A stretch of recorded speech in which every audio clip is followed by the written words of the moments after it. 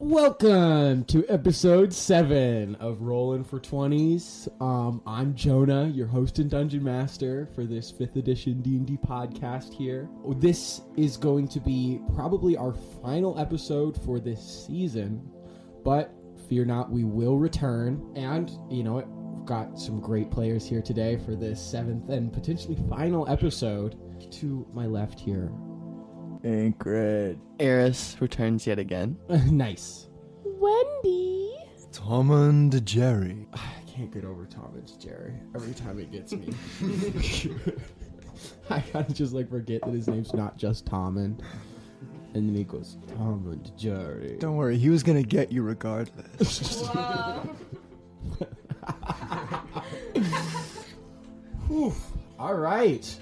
So who wants to give us a recap for the last episode? Well, I kind of jumped in when everything got very, very bad. Yeah, that's very true. You did. So, essentially what we did is, we were, walking down. Well, we weren't walking. We were riding on a carriage. But we were riding down through the Dread Swamp, right, on our way. And then, all of a sudden, Emilio's like, dude, there's a huge green orb in the sky. And we're like, dude, that's totally the dead moon. And so we have Sebastian go, and he finds us a little house to go in. And so we go in the house, right? But it's totally desecrated, dude. And so I go upstairs, and there's this scary book and all these cobwebs. So I'm like, I'm out of here, dude. And so I leave, but I don't know why. But Tom and Wendy go up there, and they start ripping down the cobwebs. And there's this old lady in there, dude. But we met this little guy named Yuri, and he was pretty cool until he told me this little secret, and then this voice came out, probably the little boy who the old lady that was dead and in the cobwebs raised. But anyway, he turned into a giant monster, and we had to fight him, and Tommund died. But we brought him back to life, and now we left, and we're just kind of on the road. You've just woken up in this small clearing of pine trees. And you'd woken up to snow. You were about to set off on your journey for the day in just the light snowfall, but you see these dark, heavy snow clouds rolling in. It definitely is signaling more storm. You guys setting off towards Mornhall then? Or is there anything else you want to do in this forest beforehand? Have you chopped up some more wood? Oh, that's a good idea. I was collecting a lot yesterday, but I did portion a good amount of that with the idea that I was gonna get some wood chips out of it. Sawdust. It needs to be a fine powder. Sawdust. Oh. Well, so, if I chew it. Yeah, you would need to chew it. Okay. Or the horses. Honestly, you could just make it out of horse poop. Oh, he would be... This creature will hate me forever. But You if can make name it him out of horse horse shit. poop. For any of the audience that does not remember what the fuck Tommund is talking about, last time he was able to retrieve an old grimoire from the Maldred house that you had escaped, and it contained the recipe to make a homunculus, as well as some other pretty potent spells that have been added to his list. You guys... Well, I guess we'll leave then if we've got the materials. Yeah. Okay, Yeah. You spend a few minutes chopping a few more branches and piling them into the carriage. You've got a little more space now that you've let a lot of the coconuts go. You probably just have about 1 barrel of coconuts left. A pile and a half of tree branches, 17 guard uniforms. And I think that's your inventory, as well as whatever cork you left in there. And you set off in the direction of the Morn Hall. You're closer than ever, and as you really start to draw near, the realness of this starts to set in. You have to go break into a palace if you want to rescue your friend Bellamy. But it's pretty much too late to turn back now. There's little poof on the top of the carriage as you hear Sebastian take off into the air. And you guys set off on traveling for the day. In about an hour's time of traveling, you reach the road to Morn Hall.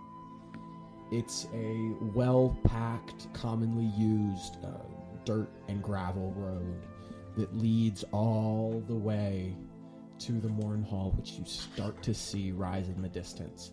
These 5 towers that rise up into the sky like large cylindrical gray mountains. You can see them just poking up in the distance. You know those to be the towers of Morn Hall. Probably none of you have seen it before, but you've heard stories. It's a intimidating sight. It's a very intimidating sight. The fact that you can see it from here, it means it's easily the biggest construction in all of Kattegat. As you continue along this road, you are joined by more carriages. Hundreds of people start walking from the sides and just joining onto this road. You see more carriages pulling up. A few of them are blackguard, but many of them are just civilian carriages.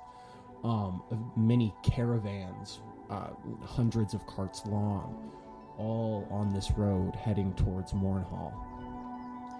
I want to try to talk to somebody in one of the civilian carriages. 1 second, should we put on blackguard uniforms if we are riding in a blackguard carriage? Or are we just gonna go in the way we are? Like, what's the better call? Well, I don't want to be in a blackguard. I don't want to be in a blackguard uniform for like when I'm talking to these people. That's right. We can maybe get dressed in a minute. Yeah. The rest of your party can get dressed while you talk, Anchorage. Sure. Yeah. Good deal. Let's also give Emilio a uniform. It's daytime. I must keep my poncho on somewhere. No, but I'll hide in the coconuts. oh my gosh. Hide in the coconut. Emilio! Emilio. Anchorage, you wave to one of the civilian carriages, and the carriage kind of pulls up next to you. It's this old farmer man. He's got that little straw hat pulled down over his eyes, and you see a big gray beard poking out from underneath it. He's got dark purplish skin and pointed ears. He looks over at you. Oh, hey there, traveler. Hey, dude. Yo, can I ask, like, why you're going to Morn Hall? Oh, absolutely. I'm going to the king's birthday party. It's mandatory, I believe. It's mandatory? Mandatory. Like, how did they, like, send that information to everybody? Through letters. Why didn't I get a letter? I don't know. Maybe you were too far away. I'm in the Kattegat. Well, maybe he just doesn't like you very much. Well, that is maybe a fair stance on the situation. Hey, that big old vulture's been following us all for a while. It's circling around. Seems like it senses death. It looks up and points at Sebastian, who's just circling around your carriage, kind of a little ways up. Oh, yeah. No, dude. You're probably going to get killed. And then I want to Oh, my God. You just, like, clap the reins and move along. He, like, looks up at the vulture worriedly. Man, he kind of just pulls the rein and he turns his cart around. And he starts heading back. A lot of these people, they don't look very excited to be doing this. You see one particularly gigantic caravan that stretches back basically as far as you can see, of all these blue and gray clad figures in these like kind of more religious looking robes. And then a lot of them have similar garb but less like ornamental and more like practical, and they all have their heads shaved like monks. You guys continue down the road without much of an issue. As you continue towards the towers, stabbing into the clouds like large stone knives, the snow begins to fall heavy.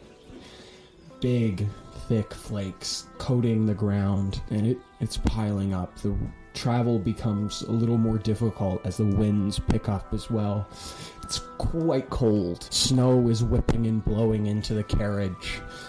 You travel like this for hours until the snow has built up feet off the ground, scraping against even the bottom of your carriage, when finally you reach the gates of Morn Hall.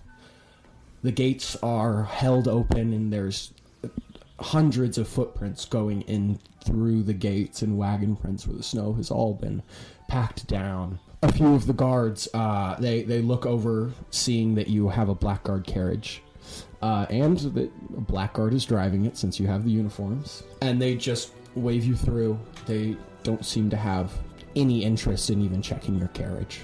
There's really too many people for them to even be able to do that. A few of the guards are a little further inside the courtyard as your carriage pulls in. They wave you forward. Everyone, into the Hearth Tower! Into the Hearth Tower! This way! And they lead you through these blasting winds and heavy snows towards the middle of these giant stone towers. This is definitely the biggest one, and stretches up into the snowy clouds, and you can't even see the top of it. He pulls open the giant oak door, and snow and wind rush into this large cylindrical room, and there's this giant glowing hearth in the middle, like a giant bonfire. You see hundreds and hundreds of people all gathered in this tower around the fire, sharing food and drink, laughing, telling stories. This is probably most of the population of Kattegat. This is wild. You've never seen this many people together in a room in the Kattegat. And the hearth blazes warm. Are you guys going inside? Yeah. Okay. Sebastian also crams in through the door like I'm not staying out there. Your carriage and your horses are pulled to a nearby stable with the other carriages where they're left.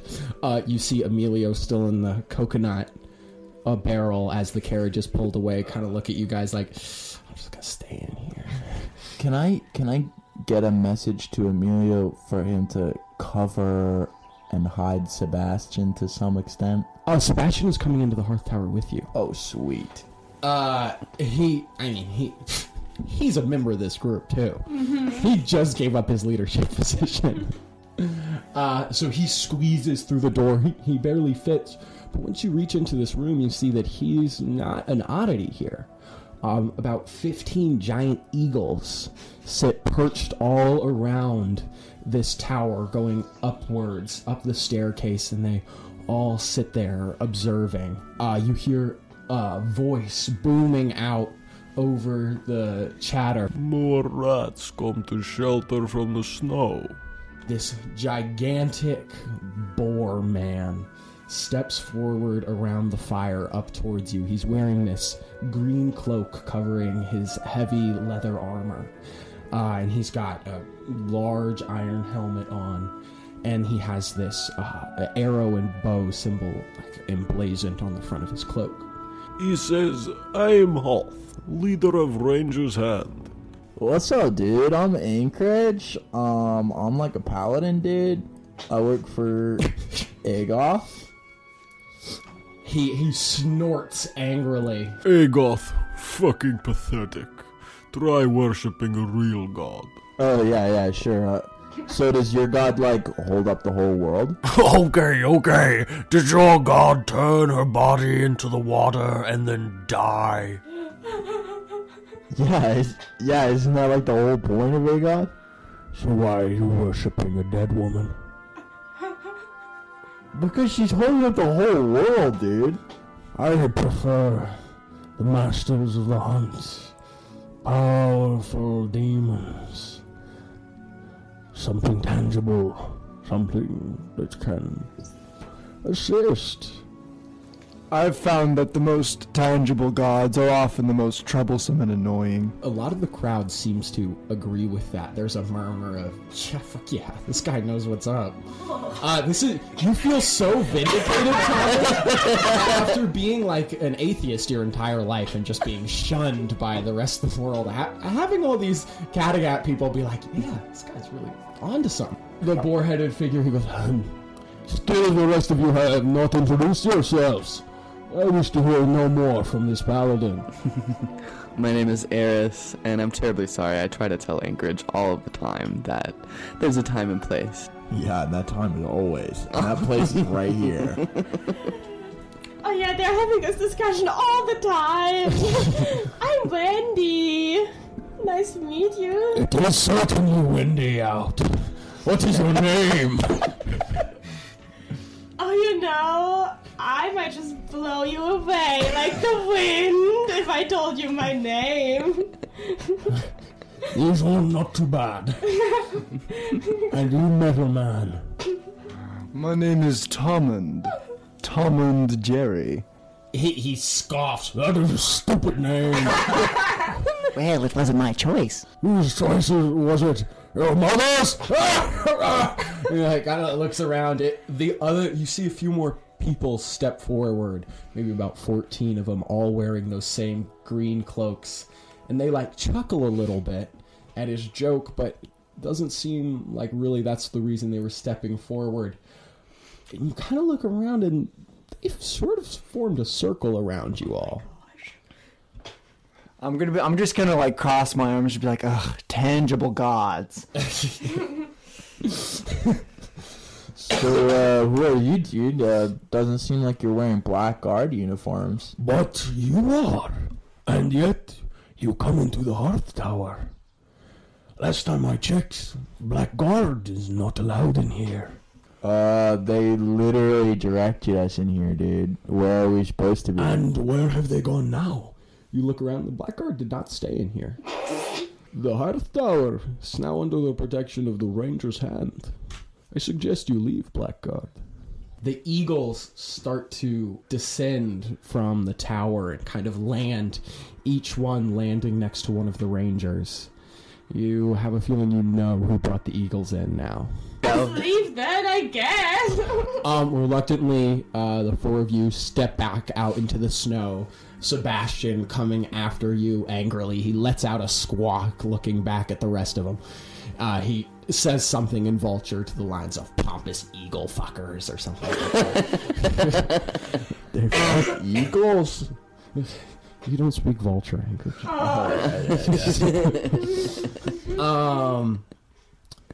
You step back out into the snow and you're buffeted by the winds. The snow is built up even more. You see a guard. He steps out from this little constructed tent in the middle of this snow-covered courtyard. See, snow is already set in heavy on the roof, causing the canvas to bow in deeply. This guard, he calls out to you, and he waves, and he waves you into the tent.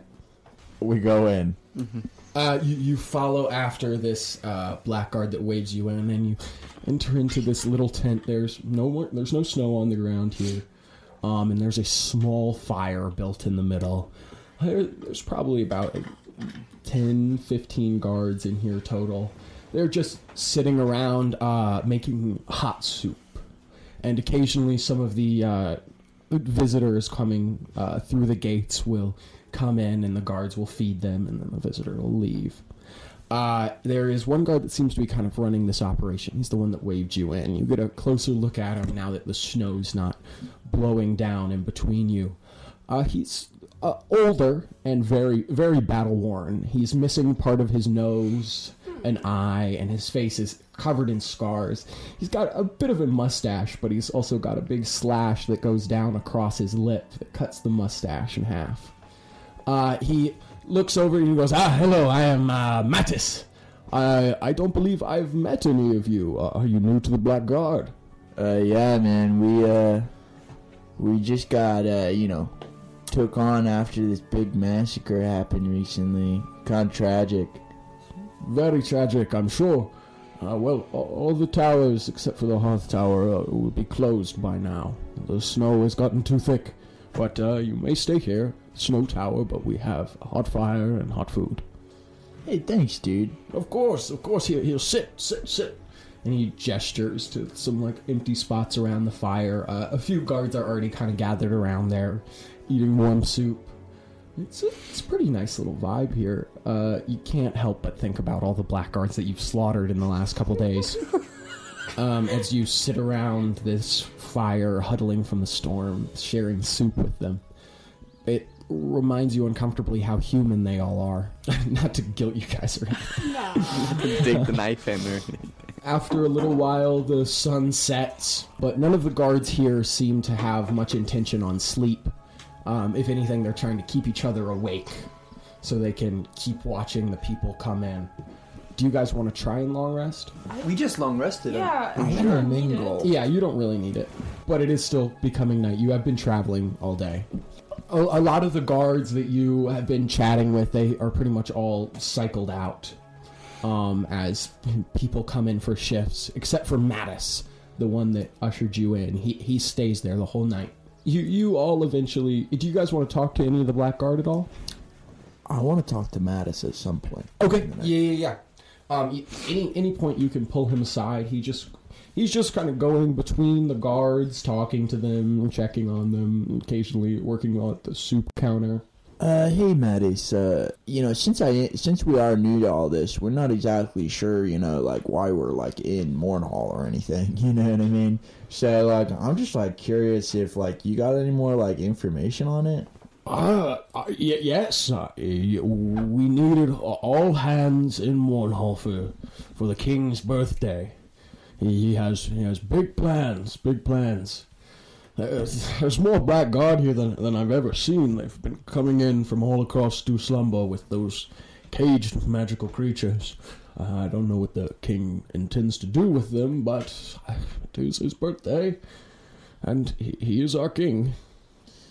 You haven't seen like any sort of large scale execution sort of material being set up anywhere, have you? Just like in a theoretical sense, you know what I mean?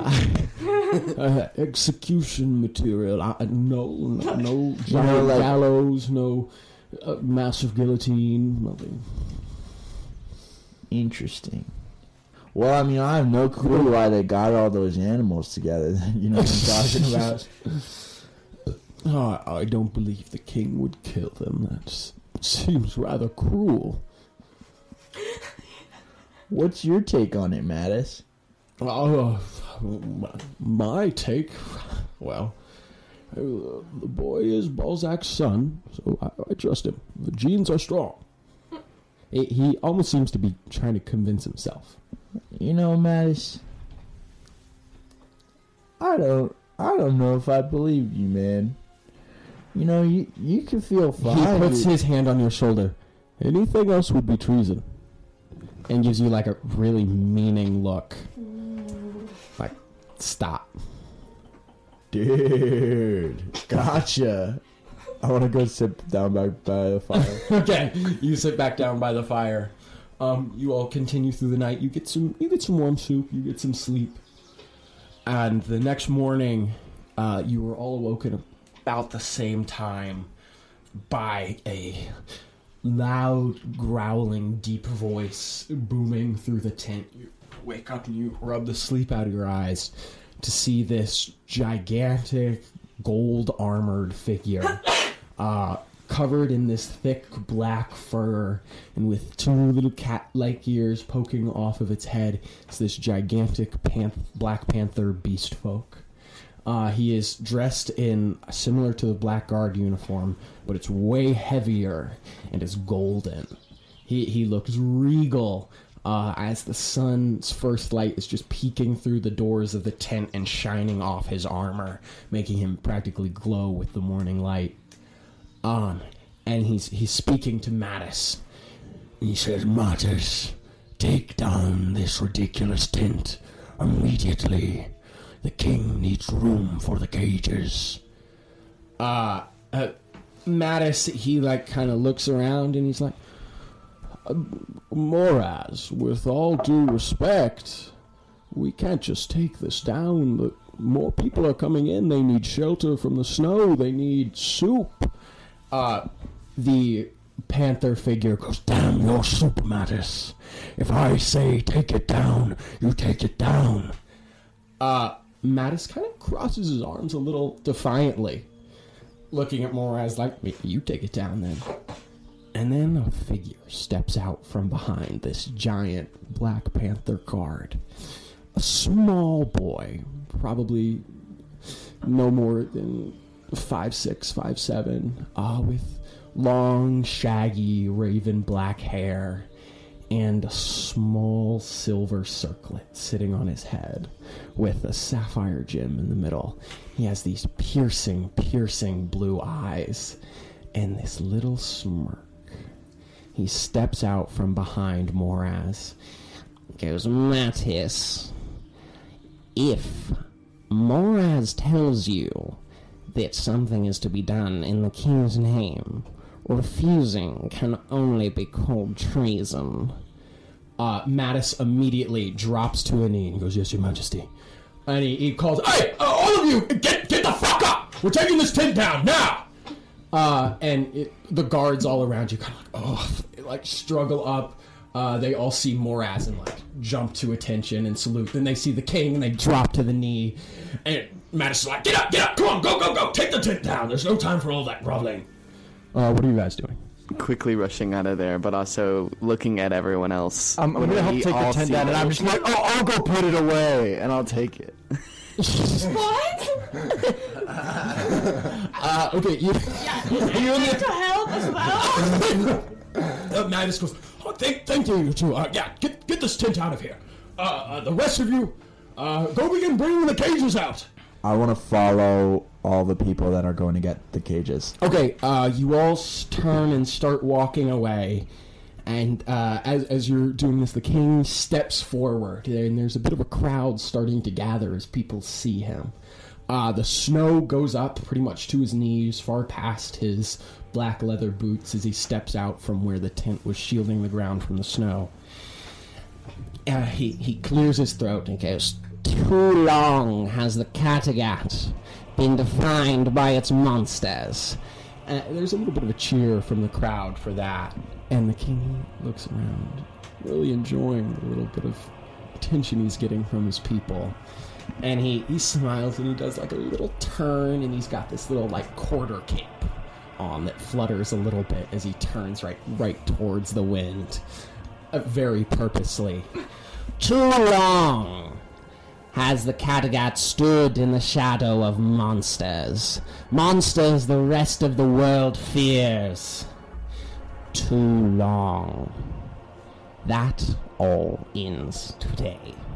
From today on, it will be known for its greatest king, Goth! And he throws his hands up into the air. Make me a perception check, somebody.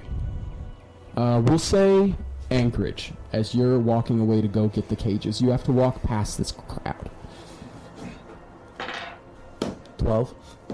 As you're kind of pushing through the crowd, you see someone else pushing the opposite direction, going up towards the king. And then this figure pushes his way through the crowd and throws back a hood. And you see pale white skin with glowing red eyes, looking very similar to your friend Emilio, but more muscular with shorter cropped hair and some sort of circlet with a moon on it. The vampire walks towards the king confidently, and he says to the king, you had no right to take Lord Olaf, Goth. Emilio was the agreement, and the fact that he escaped your domain is none of our concern. It is a shame your rule must come to such a quick end. Perhaps your successor will have more wisdom and know not to cross the Volkov family. He draws a line down across his arm and blood starts pouring out. He rubs his hand across it and he slashes it out, and the blood forms into a solid blade. And he runs towards the king. The king doesn't move at all. He just smirks and he goes, Moraz, can you please show this blood-sucking citizen of mine the cost of treason? Before he can even finish the sentence, the giant figure of Moraz is in front of him, taking the vampire to the ground.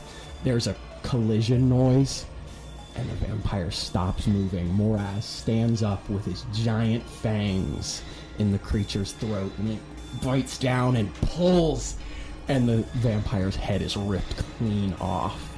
He throws it to the ground. Now that the head has been separated, the body disintegrates into ash. Moraz, his black fur now coated in blood, and his shiny gold armor just completely drenched. The king has just a few specks of blood on his face, and he pulls out a little handkerchief from his pocket, and he wipes the blood off, and he turns to his people and he goes, "The festivities begin at sundown." And they all cheer. They're like, "This is our king. He is fearless and powerful, and he has this great warrior at his side."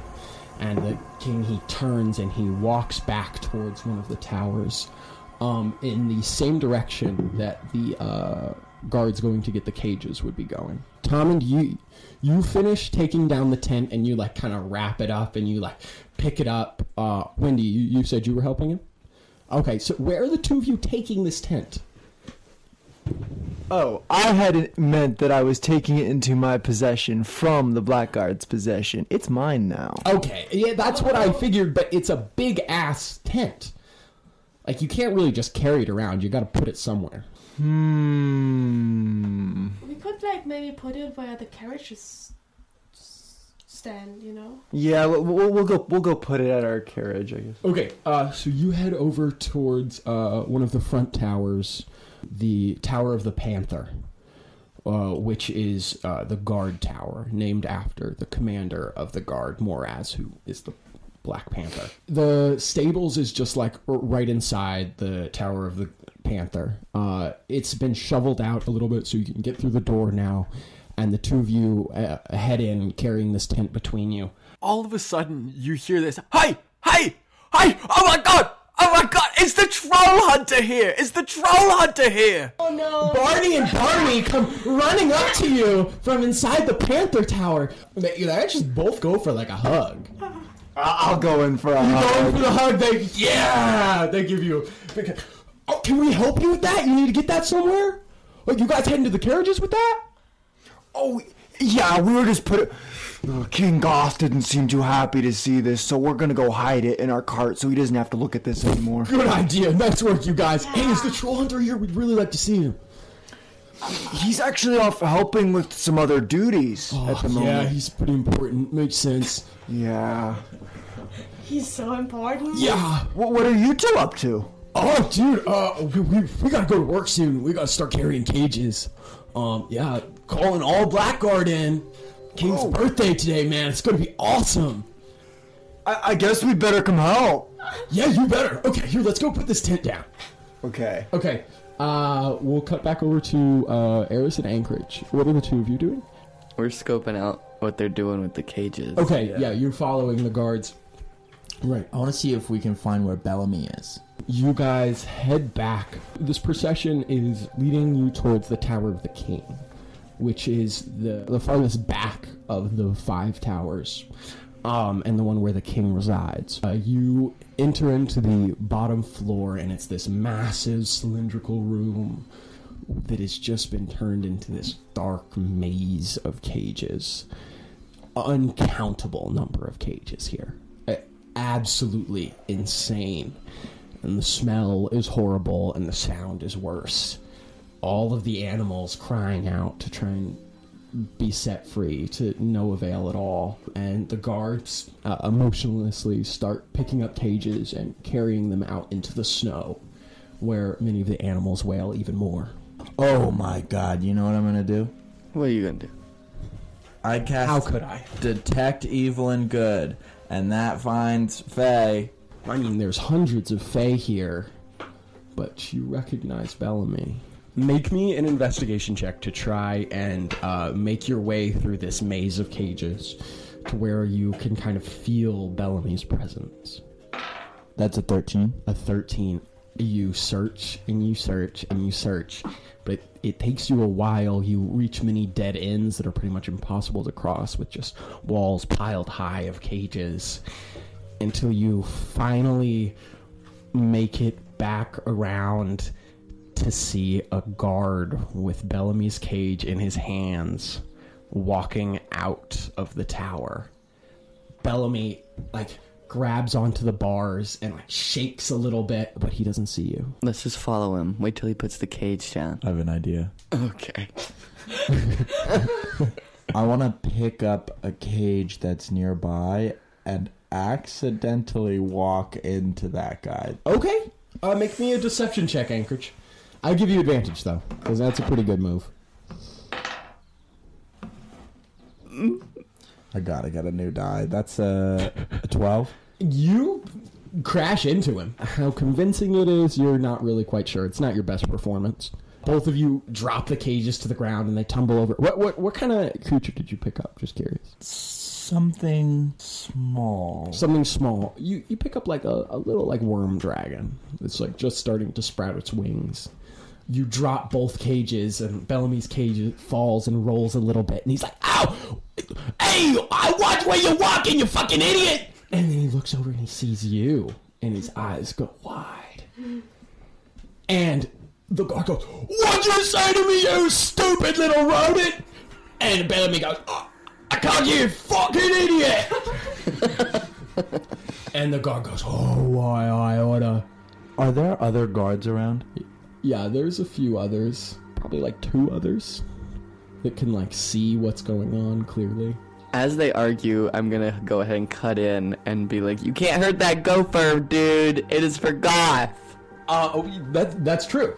He looks over and he's like, "No, I just can't kill it." And he kicks the cage. And Bellamy goes, "Hey, you fucking asshole! What the hell? Why don't you get down here? I'll give you a piece of me." And hold on, I'm gonna roll persuasion for Bellamy. The guard looks at him and he's like, "Oh, really? You think you're some little hotshot, little fey boy?" And he leans down and gets his face real close to the cage, and he spits on Bellamy, and Bellamy pulls out the knife and stabs him in the eye. Oh! And he reaches out with his little clawed hand and he grabs the guy's ear and he pulls his head into the knife over and over and over again. And from inside the cage, and then just drops the guard's head to the ground. The other 2 guards look over in horror, and Bellamy goes, "Little help, Anchorage." Can I use a reaction to bless me, Bellamy, and Erris? Yes. Roll initiative. Gosh. Not you guys. That's a 16 from me. A 16. Okay. An Erris from you. That's gonna be an 11. An 11. So Anchorage, you actually get to start.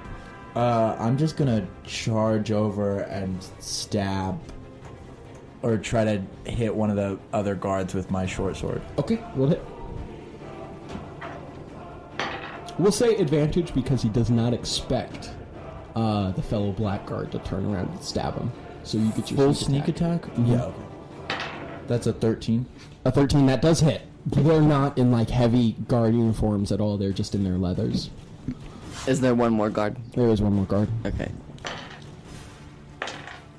That's 12 damage. You want to describe your kill for us, Anchorage? Yeah, I just run over and stab one of the guys right through. Yeah, you just run him right through and just drop him to the ground. A little bit of blood, little blood curtain as you pull out the knife. That is going to bring us to you, Erris. While the other guard is taken aback by watching Anchorage completely murk that other guard, I'm going to go ahead and sneak behind him. Okay. And take my quarterstaff and just try to and stab. hit. Okay, Yeah. You're going to shillelagh him? Yeah. And it's where the quarterstaff is imbued with nature's power. Right, so you get to add your spell attack modifier to hit, right? Yeah. Okay. That's gonna be an 18. An 18, that hits. Yeah. So go ahead and roll damage. Oh.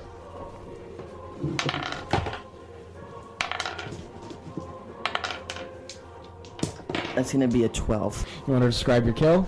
Roots, spiky roots, Oh my shoot God. out of my quarterstaff and stab through him through the back. Yeah, you slam your quarterstaff into his back, and the roots like shoot up out through his chest, and then like shrink back into the staff, and his body falls limply to the ground. Bellamy goes, "Yes, fuck yes, yes! Oh my God, I knew you guys were coming. Oh fuck yeah, Deandra. She hired you, didn't you? Didn't she? Oh, I fucking love that woman. Come on, get me out of here. Get me out of here, Bellamy." Erris, oh my favorite customer. You are totally getting discounts for life. I better. But that means we have to make it out of here alive. So come on, get me the fuck out of here before more guards come. Okay, so, one thing that I'm seeing here, Bellamy, is that we just killed like 3 dudes. Yeah. Feel bad about it later. Let's go, pussy. Okay, I wanna unlock Bellamy's cage, and then I wanna unlock the cage of... Wait, I wanna find a creature that looks large and hungry. Ooh, okay. Make me an investigation check. Or perception, either one. Can I get help from either Erris or Bellamy? You can get help from Erris. Bellamy's still restrained. Oh yeah, I wanna let Bellamy out first. Okay, make me a Thieves' Tools check. That's 16. Yeah. It takes you just like 30-ish seconds, and then you hear click, and you turn the lock, and the door swings open. And Bellamy steps out, rubbing his hands together like, "Oh yeah, baby, I'm a free man at last. Can't keep this gopher behind bars." And he's got his blood-covered knife in his hand. He's got little splashes of blood all over his really otherwise spotless coat of brown fur. You see his little more dapper outfit that he's always in, with his little vest, and his green shirt is very tattered at this point, and probably covered in piss. Now make me that investigation and perception with advantage. So that's a 5. 5. You look around, all the cages here seem pretty small. There's no big creatures around this area. The biggest you can find is like basically a bobcat. What kind of dragon was that dragon? It's a worm dragon, so it's about like 4 inches long, and it has these little tiny wings, and they kind of just like crawl around, but they like vaguely resemble dragons. Not really a dragon. Okay, I don't know if this is gonna work, but Erris, I need you to torch up those bodies, and I'm gonna let this little tiny dragon out of the cage. We can just pretend like it took him out. Oh, all right. Okay. All right. So, Erris, you want to torch these bodies? Yeah, What the hell are you using to do that? I'll go ahead and Do you have like create bonfire or something? Produce flame. That'll do it. Yeah. Yeah, arson's kind of your thing. Yeah. Yeah, you just all the bodies just whoosh up into flames. I was cold anyway. Yeah, you were cold anyway. It's way nicer in here, actually. The animals start to give these like hungry groans as they smell the I'll throw cooking him some flesh. bodies. I'll throw him some body parts. No. You like rip off a burning finger. You're like, "Oh, ow, that's fucking hot!" And you like throw it into one of the cages. They're gonna get the taste for human. And okay, Anchorage, make me a Thieves' Tools check to pick that cage. That's a 24. Oh yeah, you got it. Yeah, you let the little worm dragon out, and it like crawls around on the other bodies, and it likes fire, so it kind of just like snuggles up to the flames. Very dangerous. Bellamy, I'm gonna need your clothing. All right, nobody look. And he takes off his vest and his shirt, and he's like still covered in fur. He looks no different. I hand you the clothes. Oh, this is so embarrassing. I want to take it and light it on fire and then throw it back in the cage that he was in and lock it. Okay, nice. Yeah, you do it. Nice. Very nice. Good, nice touch. Where are you guys going now? The fuck out of here. Okay, as you're going the fuck out of here, Tommund and Wendy are just like walking up to the door of the King's Tower. Because you guys said you were going to look for the cages, right? So you would just about now be finding them. As Erris and Anchorage come walking out. How do you guys have Bellamy?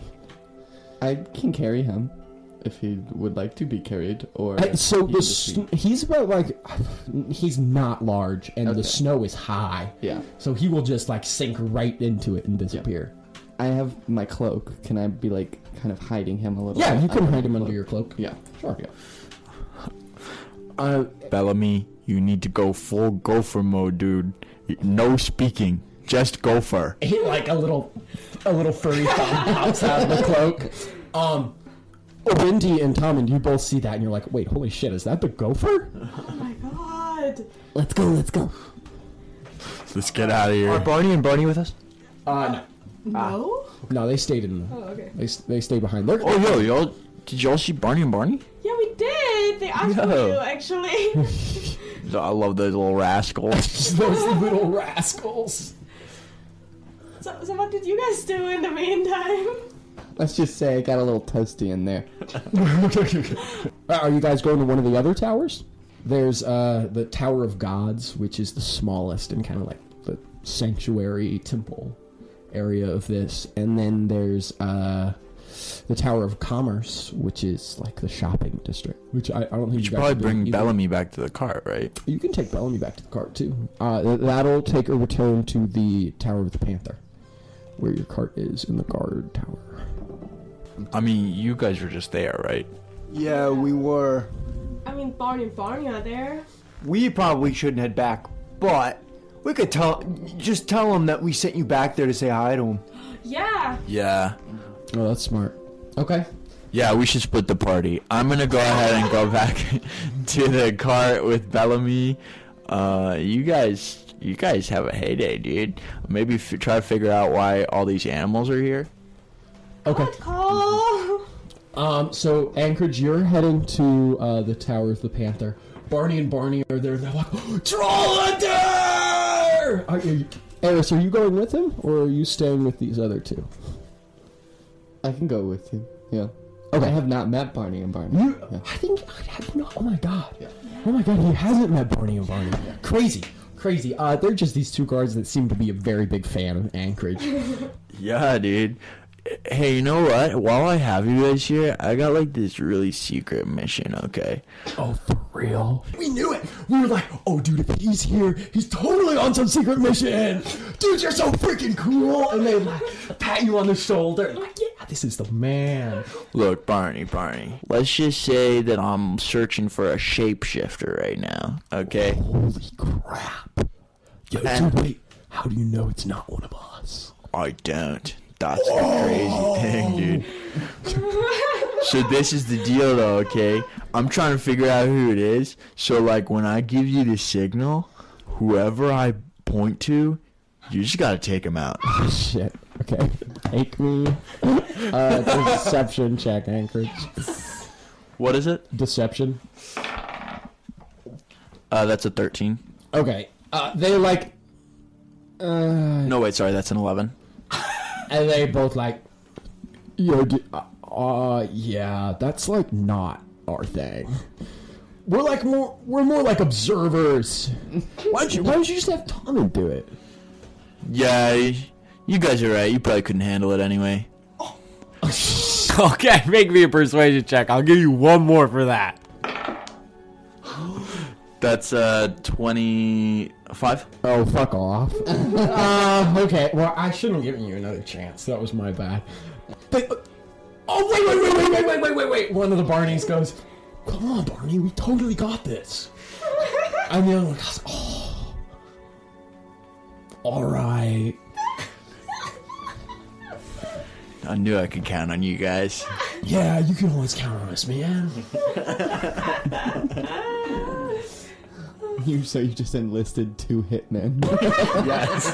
The 2 most incompetent hitmen. I'm just rolling my eyes throughout this interaction. So then you guys taking Bellamy to the carriage? Yes. You bring him to the carriage, and Emilio like pops out from the coconuts, and he's like, "Hello, how are things going?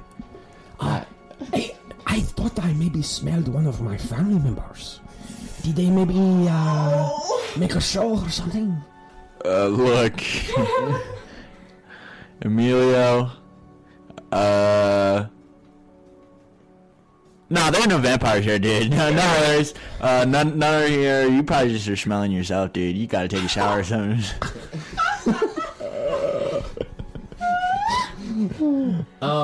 Bellamy, are you gonna put him in the cart? Yep, I'll go ahead and... He shakes Emilio's hand quietly and then crawls in the coconuts with him and just sinks in there and disappears.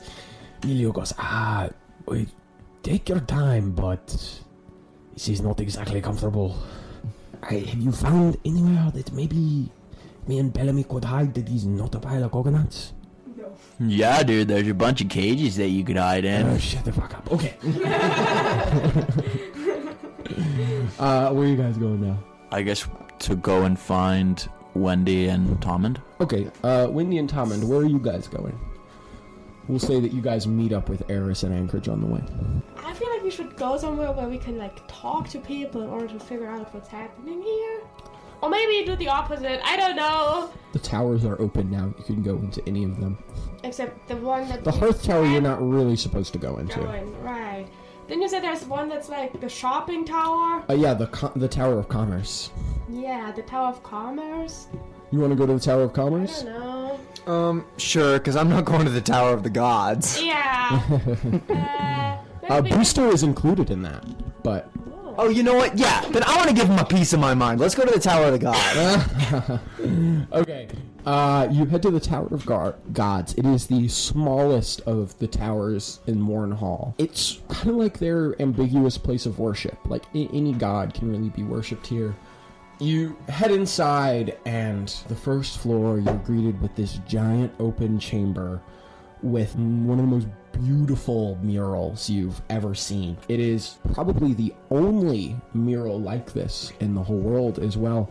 It is a painting of the entire pantheon of Duslemba, including all of the smaller fae, demons, and jinn that a gardener worship from the people, even including death.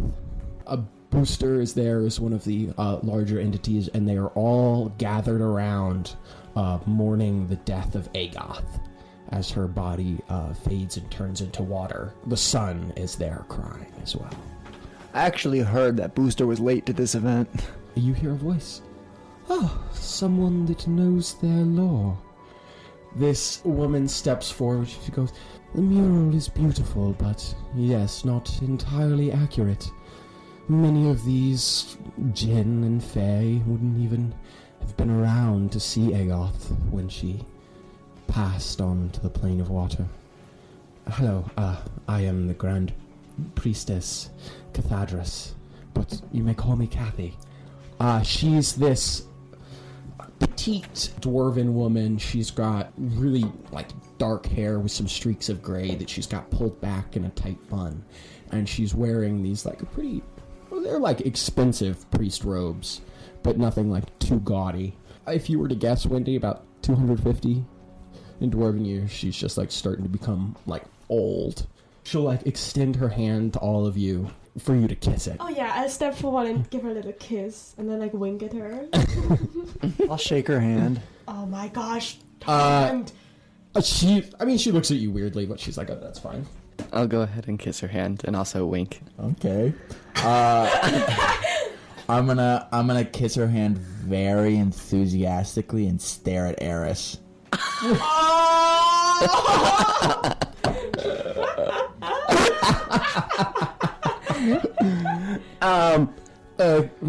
Cathandris, or Kathy as she's told you to call her, doesn't seem to catch the hint at all. She's still just staring up at the mural. What brings the four of you to my house today? Before I ask that, to which of these guys are you loin-locked? Truly, such an elegant way to put it. You can't be in partnership with one of these guys unless they got you by the marbles. I would say I'm partners with no god. If I worship any, it's the scripture. I preach the good speech of all of them, in the way that Balzac and I envisioned when we started this city. Dude, you don't worship any god? You don't seem very qualified for this position. Nor have I worship all. I have spent all of my years learning everything there is to know about all of the religious texts in Kattegat. That's so impressive. I wouldn't I look very believe impressed. it will be all for naught after today. Why? Once I feared that young Goth would do something horrible to bring a curse down onto the city. But now I see that that boy is the curse, and he's worse than anything I could have imagined. You know what he plans to do with the animals, don't you? Not exactly. Well, I won't spoil it then. Oh no. I hate being surprised. Nah, I hate it when things are spoiled for me. This is gonna be great. A great surprise. She just kind of nods. Did you all come to pray? Well, pray maybe not the right term. Complain, absolutely. Do you know where I can find What's Booster? the difference? Yeah, with Booster. Well, you may make the climb to the top of the spire if you wish to be closer to him. Like, how long? 10,000 steps.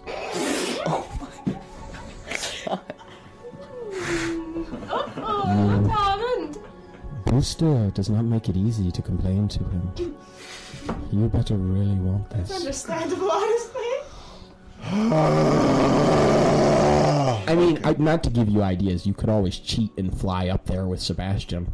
Where is Sebastian? Has he just been following? Yeah, he's just been following you around. Oh, Sebastian, come here. House of the Gods! Can you take me up these 10,000 steps? If Booster's gonna cheat, so am I. I believe that to be cheating, but who am I to stop you? As the two of you rise up into the air and shoot straight up for the top of the spire. It's completely like an open plan, just with stairs winding up around the sides.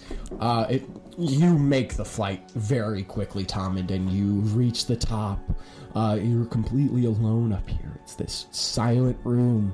And the roof is all made of like clear glass, and you can see right up into the heavens.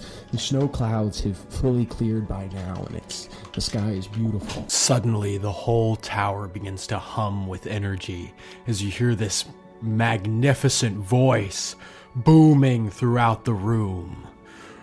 Who has made the 10,000 step climb to complain to the great Booster?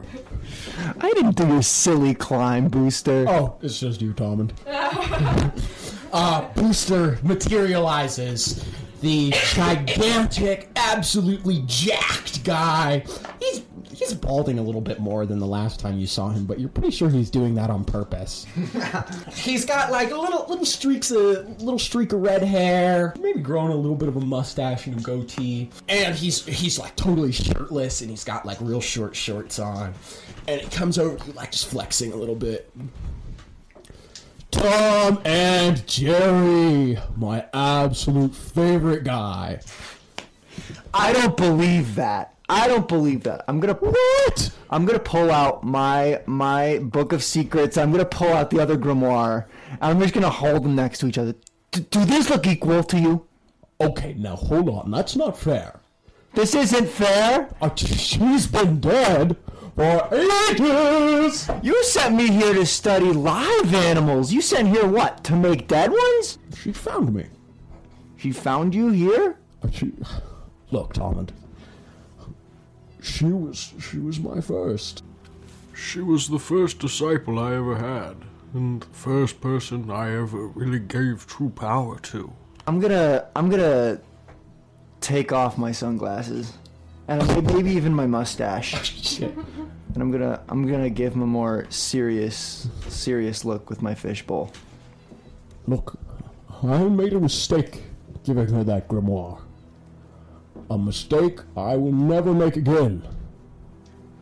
Not even once? Not even once. You know not the lasting consequences of Lady Maldred. Well, then would you maybe care to enlighten me, or are you going to deal with this on your own? I highly doubt it. There was that boy. I told her to kill him, you understand, but she didn't listen. How old was this child when you ordered their death? Oh, probably about 6, but he didn't kill her until he was at least 13. She thought she could change him, that he wouldn't be like the rest of her family. Tried to force him into music instead of dark magic, but it just made him resent her. Yeah, I didn't think he was very good at it anyways. Anyways, Booster, if you could give me some useful information on how I'm supposed to clean up after your mess. My mess? What? You haven't encountered Lady Maldred or anything like that, have you? Well, my mess, I'm pretty sure it's pretty clean. I'm not one to leave loose ends. Sorry, Booster, but I was actually in their bedroom the other day. Oh? Yeah. Getting a little frisky. Bullshit. I don't buy it. Well, you know that. They're just trying to wind me up. True. I never even saw their real nice, snuggly, warm cocoon. Or their little pipsqueak friend. You saw Yuri then. Yeah, we crossed paths. Could have sworn that homunculus died years ago. Yeah, you could have sworn a little harder, maybe. Well, what? Did you get scared by one dead body and a cute little homunculus? An unanimated trapped soul. I was actually afraid of? more interested in the piano and the big voice that made young little Yuri into a fucking nightmare. What? Tommund? What do you mean he changed Yuri into some sort of nightmare? Did he... He cast a spell on it of some kind? It's almost... Well... In my time here and researching these creatures, as you asked, I found that the changes the Catechette brings upon them, while they are exponentially faster than normal evolution, they're nothing compared to this. He completely changed his form, stretching out his limbs, giving this sawdust and blood creature tentacles, which could drain the vitality of a creature.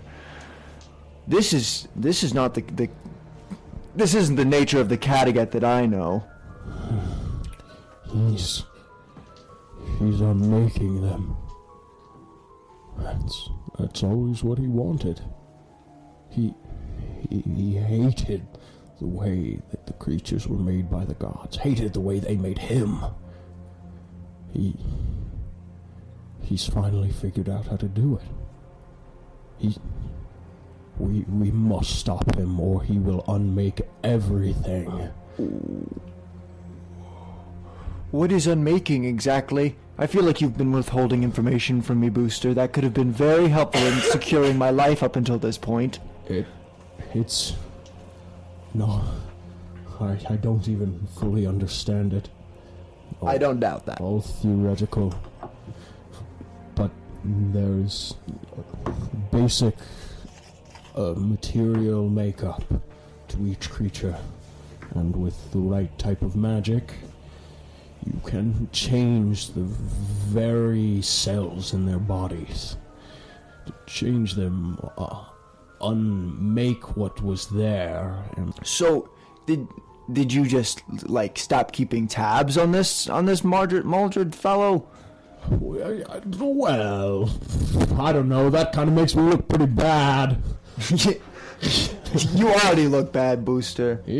No kidding. Hey, good thing I got the best champion ever to clean this up for me, right? And he smacks you on the shoulder. This containment suit's holding up well. I hope you haven't taken it off since the last time you did, and I had to cram you back into it, and you lost that inch you're so upset about. You have put me through hell with that. Do you know what it's like being classified as a small creature? Look, dude, you just lost 1 inch. It's not my fault your body can't really sustain its material form in the Kattegat. I told you to keep the armor on. What kind of god loses an inch of height? That was mine. Well, look, do it. I didn't lose it. You lost it. 6 feet. 6 feet, and I lose an inch. You're like 5'10" and a half at best now. Are you saying you lost even more, Booster? I don't know. You just look a little smaller than the last time I saw you. How am I gonna clean this up? You gonna help me out in some way? You gonna boost me? I've got a finger gun at him. Yeah, well, I can do some boosting. Okay. That was doable. Make sure to leave a little bit. And by that I mean don't fucking touch my height. Yeah. Okay. I'm done being serious. I'm gonna put my mustache and sunglasses back on. We're seeing you, Tommund. Don't cheat next time. It's lame. The bird goes, ah! Well, hold on. You haven't told me what to do. Don't get unmade yourself. That's for sure. That would be a fucking disaster. I don't really know what to do. I'm gonna be... I may have not been paying the closest attention to the events of mortals as of late. But I promise I'm gonna be, like, super tuned in from now on.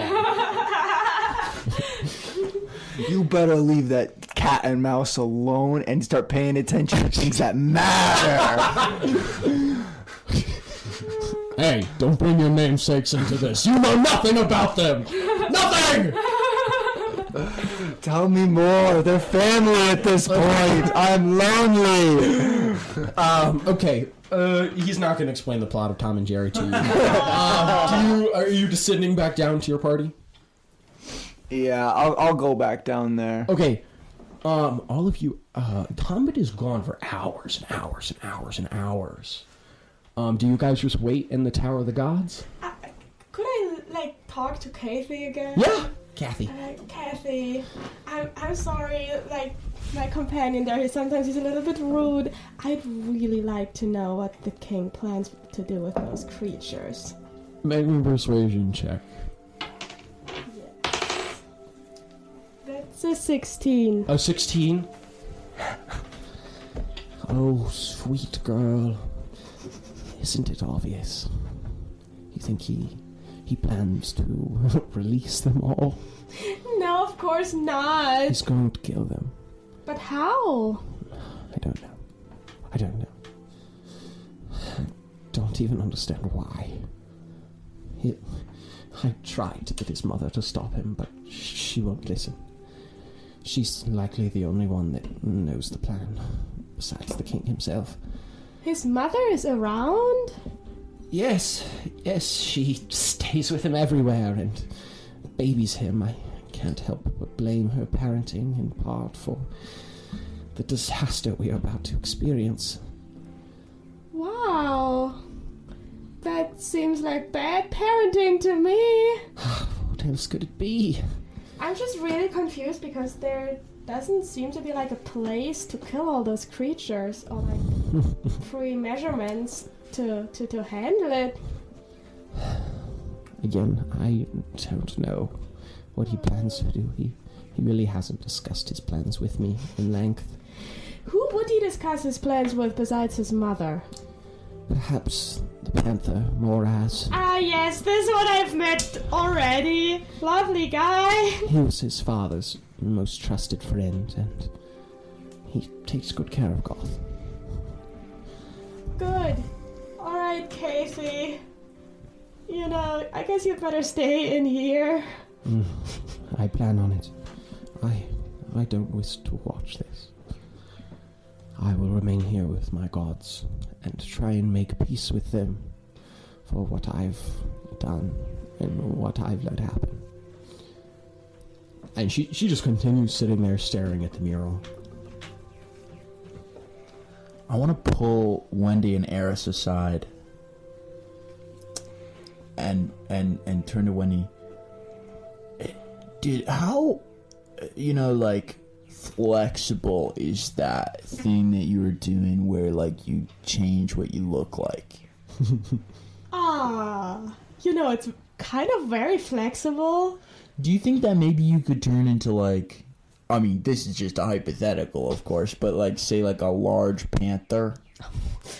I believe I can't, quite change my, So you can only change your height by 1 foot. Yeah, exactly. Moraz is, at least 7 feet tall. He's gigantic.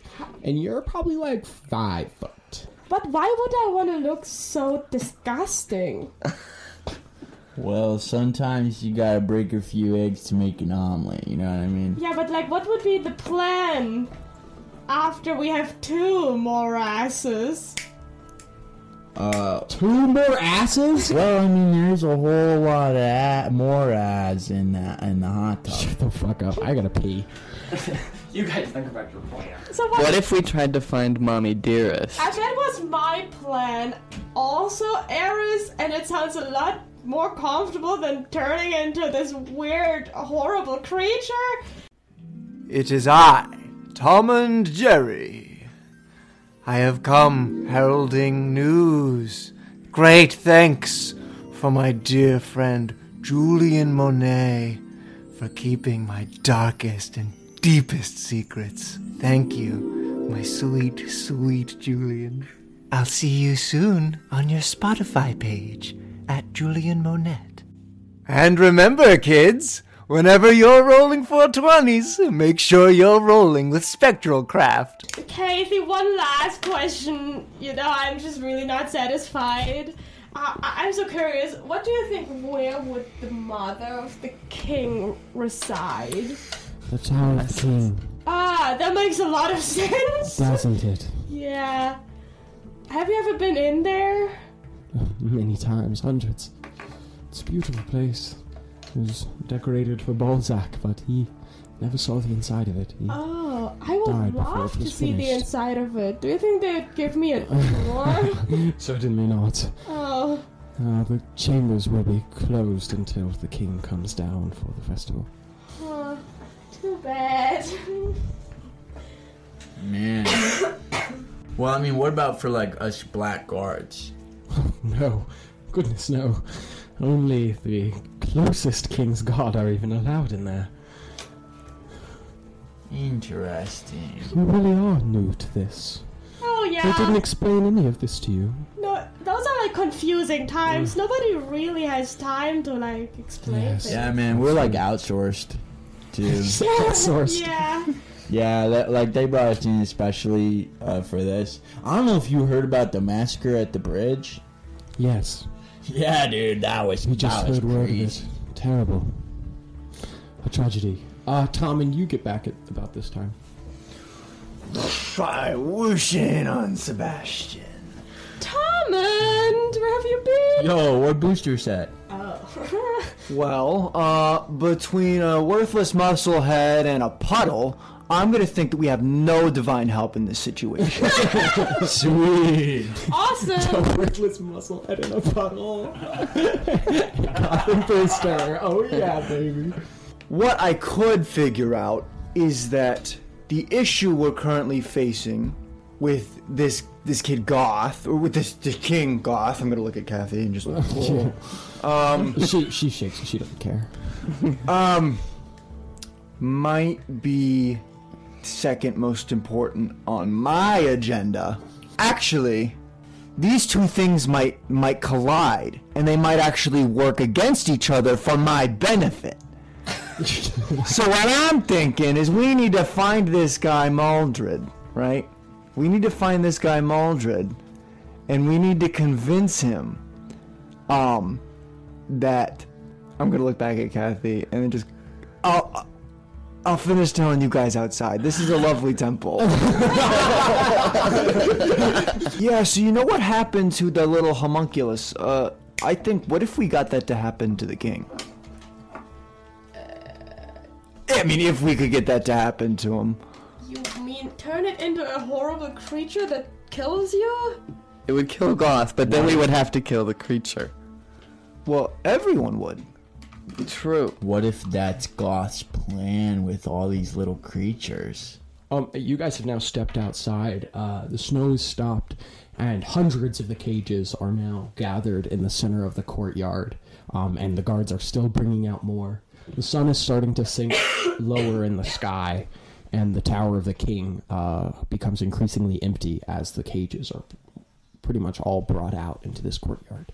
I don't know. I think we should try to at least get some information on what's going to happen. And I feel like best plan we had so far was trying to somehow spy on the queen. Or King Mother, I guess. Spy on the queen? The King Mother. King Mother, yeah. The King Mother, why? So we talked to that lovely lady inside, and she told us that apparently she's one of the only people the king trusts. And also she seems to be a really shitty parent. But that's just a side note. We could, if we are going down the road of eavesdropping on Mommy Dearest, I could always transform into... Yeah, that seemed like the best idea we had so creature. far. Yeah, Erris can get in there pretty easy. I figure I could probably sneak in there. I'll go ahead and transform. Okay, wait, how about you don't turn into a... Oh no, you can't turn into something that can fly. No fly. No fly. Sad. Well, yeah, then spider seems cool. They can climb walls. So what creature are you doing, Erris? Squirrel. Squirrel? We just Okay. did a squirrel. What does your squirrel form look like? It is a pure black squirrel. Adorable. Yes. It looks right at home in this snowy area. I shall do pure white, actually. I'm going to redact that. Okay, you pure do white. pure for white. snow. You blend in perfectly with the snow, and you're light enough to just kind of sit on top of the top layer of snow. Can we get a short rest in while Erris is going up? Sure. Yeah. I'll go ahead and start Okay. scaling the It'll tower be from the outside. about nightfall by the time he gets back, and you'll finish your short rest, though. Erris, you climb up the side of the Tower of the King, quickly, and you scurry up to one of the higher windows. Are you just gonna peek in till you Yeah, I'm gonna be peeking into windows, seeing if I can see or hear anything. On the fifth or sixth try, you make it pretty far up the tower to definitely one of the highest floors, and you peek in and you see a beautiful, beautiful raven-haired woman with the same striking blue eyes as the young King Goth, and she's sitting there and she's just combing her hair and humming, just staring into a mirror like nothing's any different. Okay. We have found Mommy. Mommy Dearest has been located. Are you going into the room? I'm gonna go ahead and very sneak. You climb into this little room. It's very lavishly decorated. It's beautiful.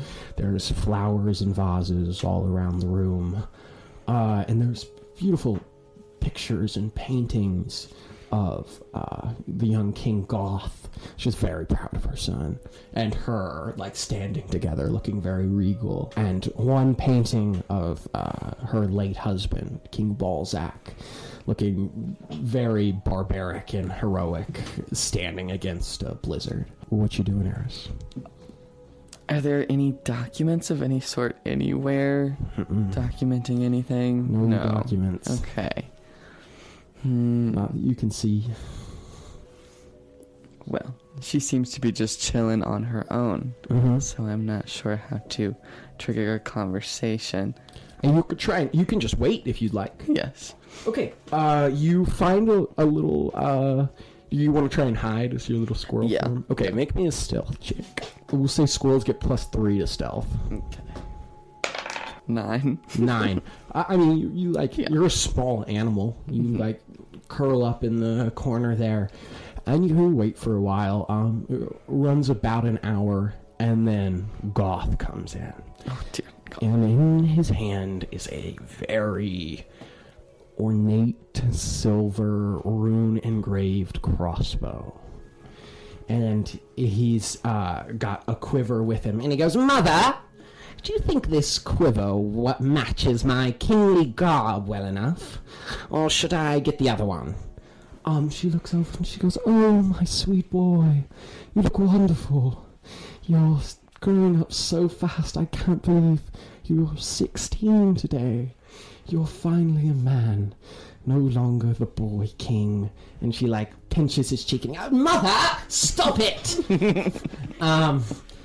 He was, like, kind of hefts the crossbow, like, over towards the mirror that the Queen Mother was looking at herself in, and he, like, poses up a little bit, and he points it and sights it.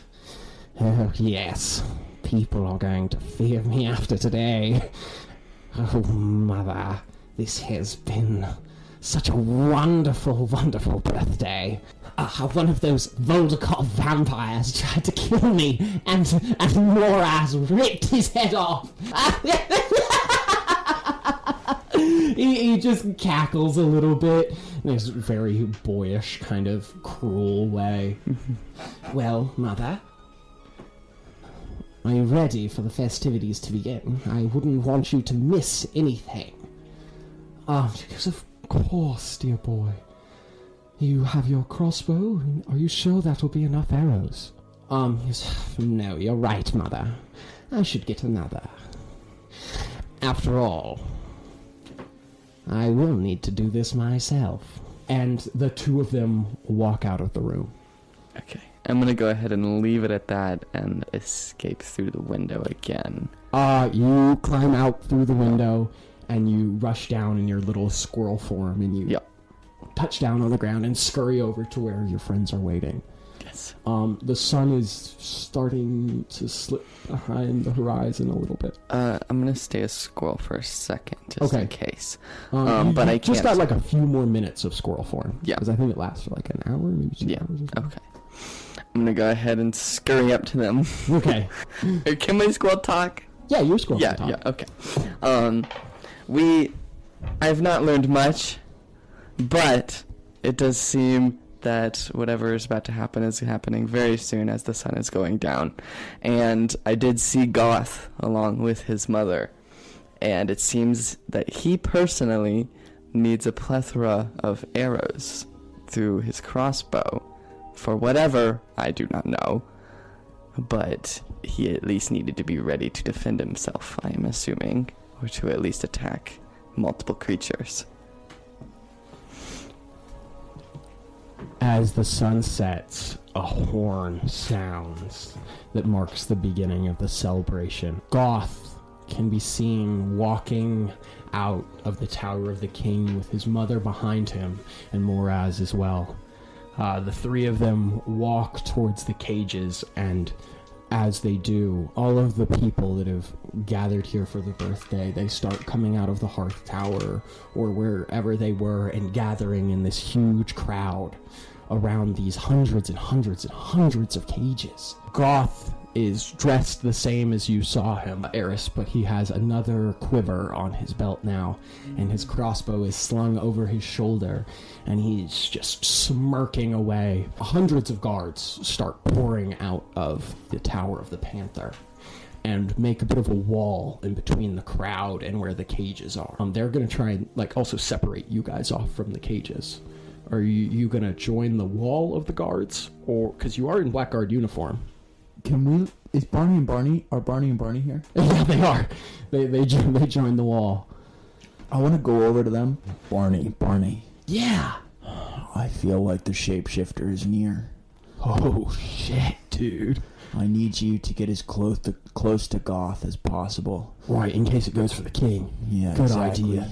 They kind of break off from the wall and they walk over just a little closer and they kind of stand by the cages. There's a few other guards doing that too. And the wall just kind of, it'll fill in a little bit unless you guys want to take the place. We take the place. 4 of you slip into the wall of the guard. Sebastian gives you a look, Tommund, and he takes off into the air and begins his circle. Can I just listen if somebody around us says something interesting? For example, on what we are expected to do as guards. That conversation is being had. One of them's like, are we supposed to keep the monsters from the people or the people from the monsters? I don't understand. There's many whispers of what's going on. From the crowd, you hear people like, God, what is this? What are you doing now? And it's one of them yells no longer the boy king! And there's just shouts from the crowd until Goth clears his throat. and silence falls over the crowd. Before he starts speaking, can I do the thing where I can detect good and evil? Oh, yeah, sure. Celestial fiend in any consecrated or desecrated place or object. You just start putting that up. There's little stuff. Like, there's definitely stuff coming. You're getting senses from the cages. You can feel that there's definitely, maybe even a celestial in there. Definitely a fiend. An undead. It's one of pretty much every monster in the category, as far as you can tell. Goth clears his throat and addresses his people. Says, the other kingdoms live in fear of these monsters. But their fear is misplaced. They should fear Kattegat's people and their king. And he just like really throws his hands up when he says that, and the crowd roars. But that all changes tonight, as I do what even my father, the greatest monster hunter of all time, could never do. After tonight, I shall no longer be known as Goth, the boy king, but instead as Goth, the monster slayer king.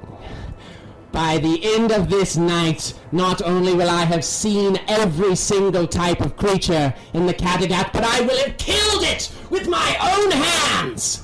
And he loads the first bolt into his crossbow, and he turns it, and there's a gasp from the crowd as he fires his first shot into the cage.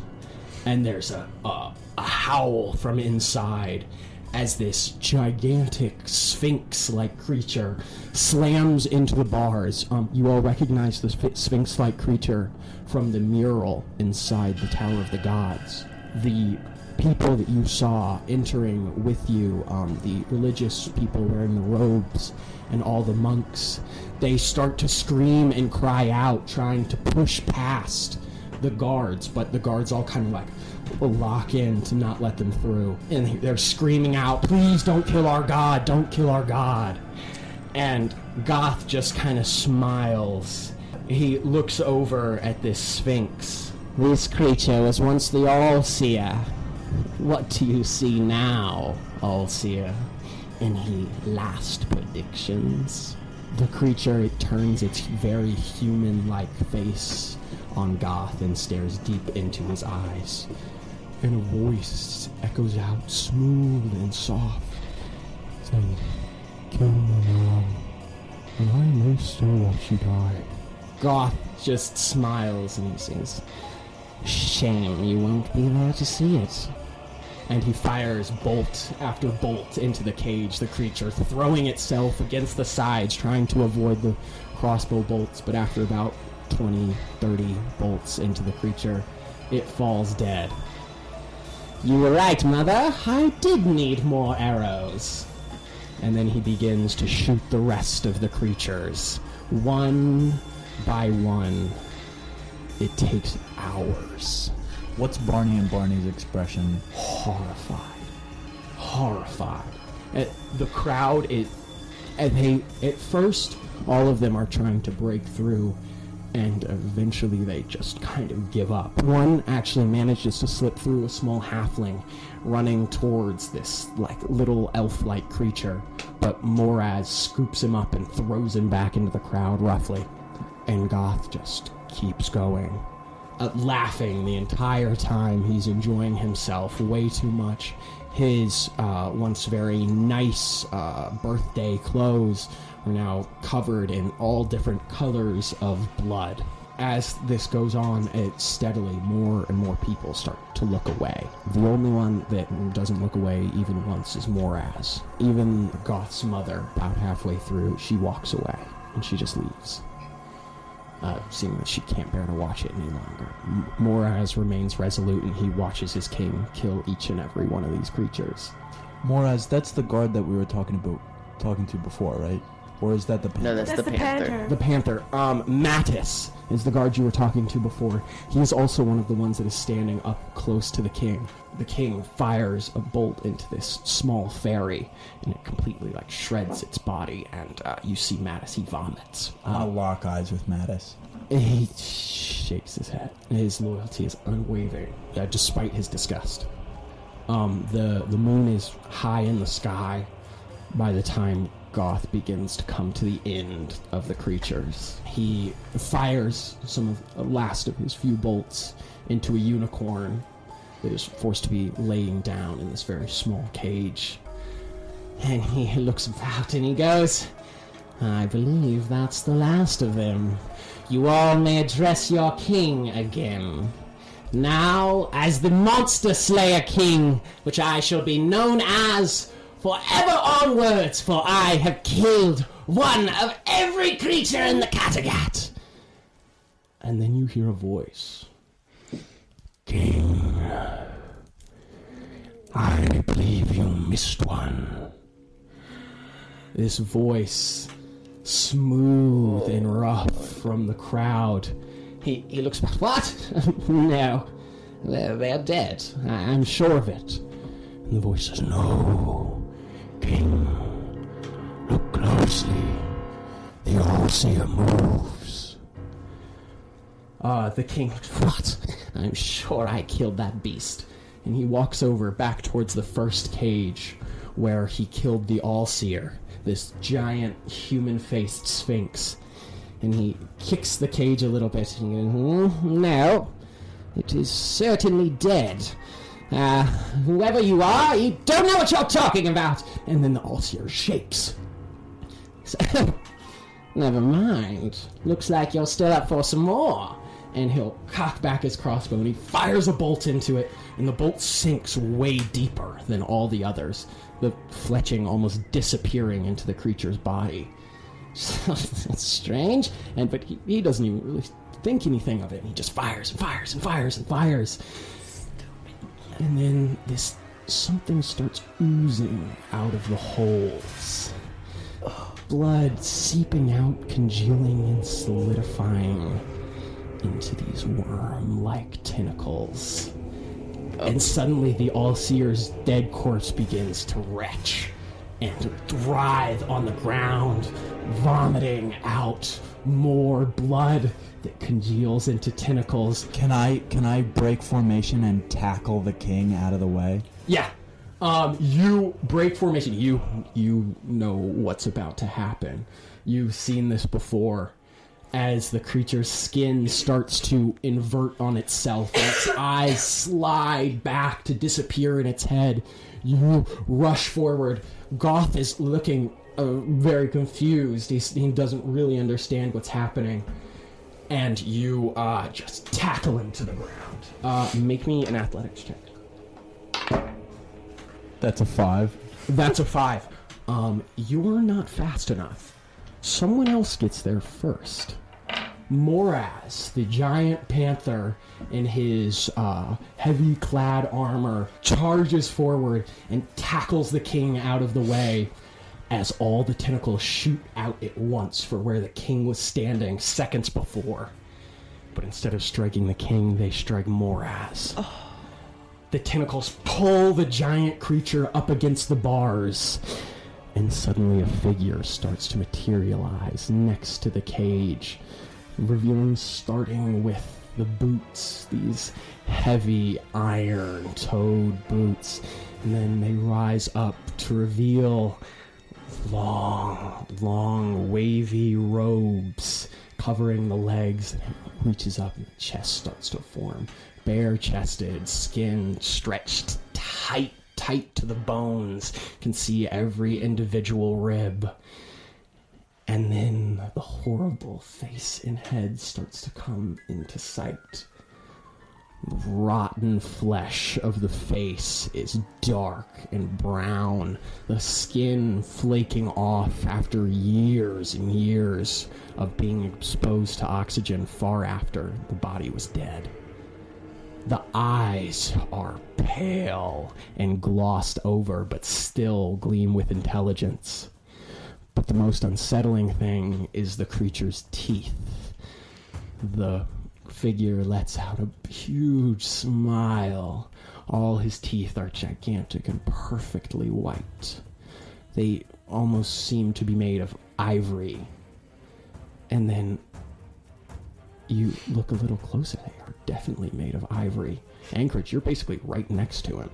As you ran up to tackle the king, you look at his teeth and you're quite sure they're fake. They're like veneers. And they appear to be made of piano keys. Dude, where'd you get your grill done? He's almost completely bald with just a few strands of wispy hair. And his brow is set, drooping far over his eyes. And he smiles to the crowd around. Many of you will have forgotten me, but I am here to remind you, I am Mordred, the Unmaker. Watch in horror as I unmake your world. And he grabs Moraz by the face, and his fingers jab deep into the panther's head as he starts to squeeze, as the panther writhes and shakes his giant form. The bones and joints snap and break into these strange, twisted, horrible shapes. As his eyes slide back in his head, his ears rot and disappears, his skin inverts, bone showing all across Moraz's body. You can see almost his entire skull, but where the eye holes in the skull would be have been erased, and it's just smooth skull. The giant panther-like teeth now fully exposed as the lips have inverted on themselves and disappeared.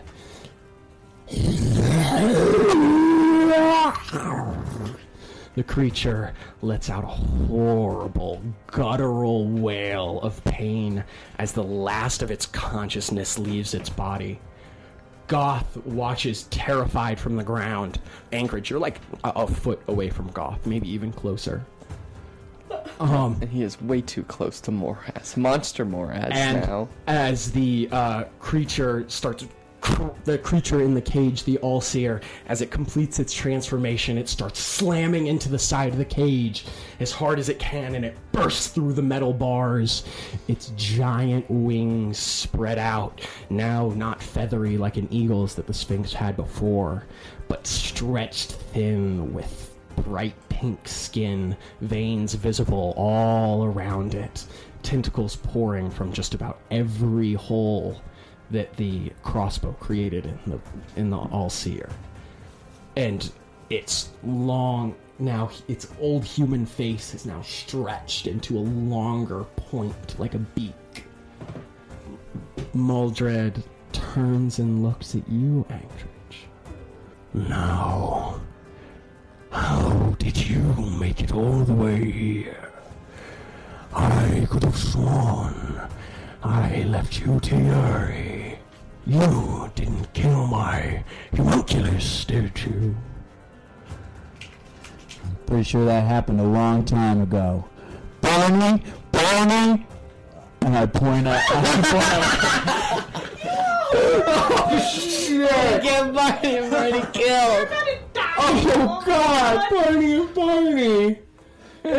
Oh, Actually, I point to Goth, and I have them get Goth out of here.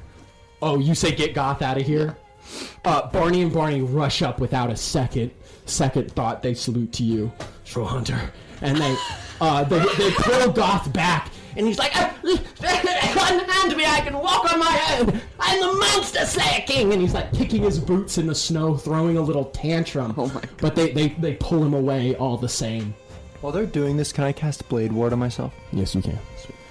You cast Blade Ward on yourself, and Mordred turns, and he goes, Well, do you think you'll be as lucky this time?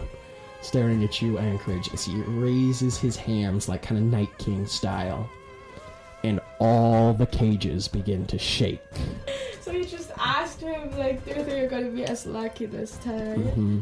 Okay, well then he goes like, well, I'm just gonna do the same same that I did last time, and I'm just gonna, get my warhammer and charge at it. Okay. So, Wendy, you extend your... do you have your shield? No. No shield? Two-handed. You drop your shield to the ground. Your round buckler sticks in the snow. You crack your neck. All right, Maldred. I got your creation last time, you motherfucker. Let's see how delicate your head is. Yeah, that's exactly what Wendy thinks. You reach your hands out in front of you, and your giant warhammer zips into your hands, and you charge at Maldred, letting out your best dwarven war cry.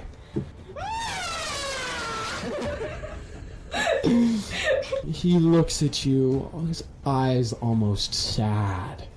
He smiles at you, and he raises his hand as if to cast a spell, and then you hear an echoing "Booster!" And the Lich's hand, it clamps back closed, and it shoots down to his side, and you feel an unnatural strength coursing through your body. As you charge through, you feel every one of your muscles ripple and grow in size. As you swing your warhammer full force at Maldred, go ahead and roll to hit with advantage. Nah. Nice. That's 23. 23, that most definitely hits. Go ahead and roll damage. It's a D10 since... 9. 9 damage. You bring the warhammer down into his stomach, and he collapses over, doubling over. You want to take your next strike? Yeah! Advantage as well. Booster's helping you. Thanks, Booster! Oopsie, 19! Hits. Yay!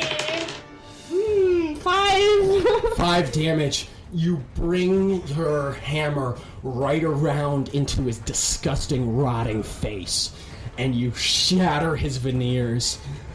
Pits of ivory go shooting out as they just shatter into tiny pieces and fully perforate and just shred his cheek and his tongue. And now I'm action surge. Now you action surge and you swing again. Thing that I did last. I still have it. Yeah. 22. That hits. That's 14 damage. 14 damage. He spits up blood and a bit of his tongue falls out of his mouth. But before he can even recover from that, you're pushing him back up and slamming the warhammer into his chest. You can sense his skin is stretched so tight to his bones, you can see every single one of them break and just protrude out through the skin, just slicing right through it. He coughs, and you've got one more attack. Right. That's an 18 and a 19. Okay, so that's 26. That hits. 9 damage. 9 damage. You strike with your last hit for this turn, and you bring it into his knee, and you just snap it. He falls down to being on one knee, and he coughs. The crowd goes silent. They're like, oh my god, did she do it? And then...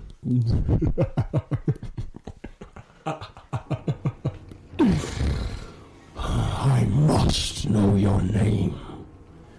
Yeah, you must! I'm Wendy! Wendy. You are a formidable adversary, Wendy. You've just served me so well. And he's going to reach up and try and grab you. That is a 19 to hit. That hits. And he casts Unmake. Wendy, you hear the yell, Wendy, no! Wendy! As his leg snaps back into place and he stands back up as he himself begins to reveal his actual unmade form. The injuries you made on him now just start to change and shift. As you see the skull beginning to appear underneath the skin, and he smiles, no teeth left, his mouth just a mass of blood with no teeth from the shattered veneers. Wendy, And that's where we're going to end, as Wendy's corpse shakes and twists and is unmade. Thank you so much for listening to the final episode of Season 1 of the Rolling for 20s podcast. We're going to pick up right here in Season 2, right at this exact place. So you guys are not going to want to miss that, because it's going to be awesome. If you want there to be a Season 2, make sure to share these episodes everywhere. Write some reviews. Let us know what you think. Even if you didn't like it, we'd love to hear it. This has been so much fun. And we can't wait to do this again. I'm Jonah. I've been your host and dungeon master for this session. And just one more time around the table. Anchorage. Erris. No more Wendy! And Tommund Jerry. And just before we go, Wendy, I'd like to thank you so much for being We love you so much. We love you Wendy. so much. I'm so sorry to kill you in such a brutal fashion. We really appreciate you keeping up your German accent throughout this whole thing. It was really, really good. Yeah. I'm so impressed. Wendy's German accent was just so on That's a point. lot of effort. Yeah, let's hear your regular accent. Yeah, you want to let them know let them know what you really sound like, Wendy? No, I'd like to stay mysterious. Yeah, just all right.